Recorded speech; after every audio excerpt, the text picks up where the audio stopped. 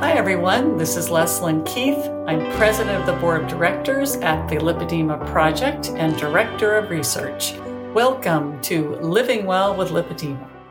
Today, I have an excerpt from a presentation by Glenda Van Blerk from our Self-Love webinar series that was held during the month of February in 2022.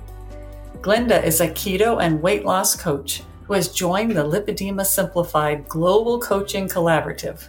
In this excerpt of her talk about healthy aging with keto, she discusses how bone health is so important and how to reduce the risk of osteoporosis. Physical health, but from the aspect of bone health. This is very much a marker for physical health, as strong bones enable you to continue exercising. They reduce your risk of falls, which is a major risk factor for death in older people, and they allow you to remain involved with your friends and community. Now, osteoporosis is called a silent disease because initially it has no symptoms. An estimated 1 in 4 women in the United States over 65 have osteoporosis, in which the bones break down faster than it builds, weakening the structure and increasing the risk of fracture. Indeed, a fracture often of the hip or wrist is often the first sign of osteoporosis. And in fact, more people are hospitalized for osteoporosis-related fractures than for heart attack, stroke, or breast cancer. And half of those fractures are hip fractures. The scary thing is that about half of these who experience a hip fracture will die within a year. So it is important to know if you have the disease or at risk of the disease.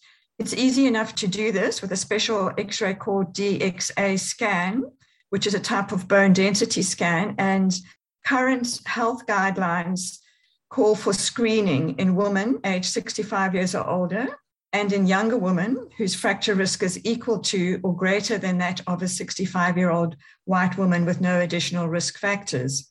If you are diagnosed with osteoporosis or its precursor osteopenia, your doctor may recommend medications designed to prevent further bone loss or even help build bone. So there are things that we can do to maintain our bone health and actually improve our bone health. And one of those is a particular kind of exercise. So if walking around the block is your only exercise, then you're doing your bones a disservice because bones are like muscles. They need to be challenged in order to grow and strengthen. And that's why astronauts who spend time in zero gravity take medication to prevent bone loss. When it comes to building bone, you need weight-bearing exercises that force you to walk against gravity. While walking, climbing stairs, jogging, playing tennis, etc., can help slow bone loss, they don't do anything to strengthen the bones.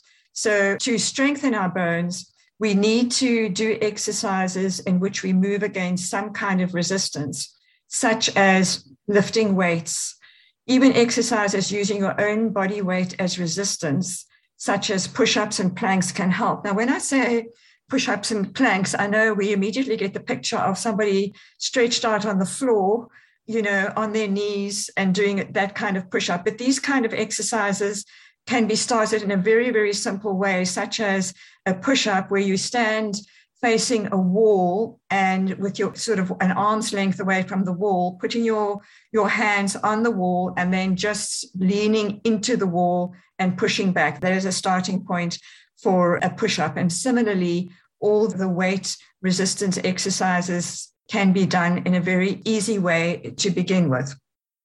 The ideal situation is to work with a trainer to develop a program designed to improve bone strength and density with the amount of weight increasing over time. Also, there are various nutrients that are key when it comes to building and maintaining bone health. And those of us that are eating the ketogenic way are already eating a nutrient-dense way of eating. So calcium and vitamin D are two of the nutrients that are critical for maintaining bone health and indeed building new bones. They work together. They have to be taken in correlation and sync with each other for bone strengthening benefits. And the food sources of calcium include green leafy vegetables, canned salmon, shrimp, and sardines with a bone, milk, cheese, and yogurt. And then food sources of vitamin D include beef liver, cheese, and eggs. And I make a point of eating beef liver every week, and I basically have cheese and egg yolks every single day. So vitamin D, it's more difficult to maintain a healthy level of vitamin D, especially living in northern countries where you don't have enough sunshine.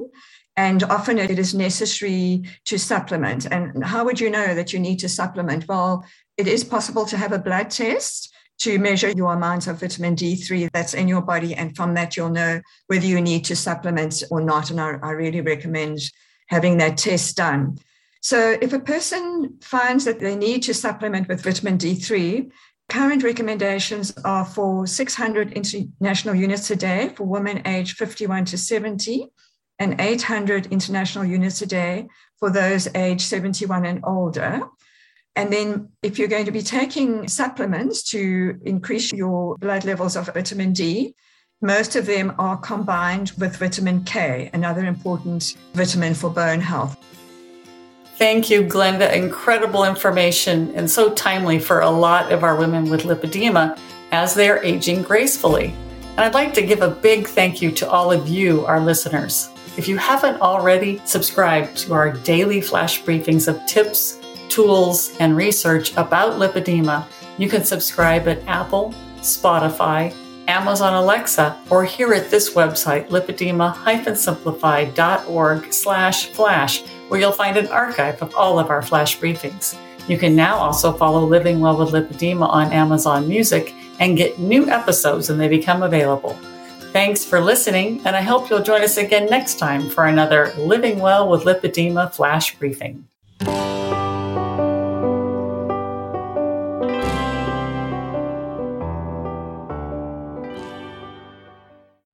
Hi there, this is Catherine Sayo with a very quick and exciting announcement. Just to let you know, our 3-day event, Heart to Heart, is coming up March 31st, April 1 and 2. Make sure you don't miss it. We have speakers coming from all over the world and an amazing schedule for interaction with all of the community. It's going to be spectacular. Go to lipedema-simplified.org and be sure to click the link to get more information. And we'll see you there.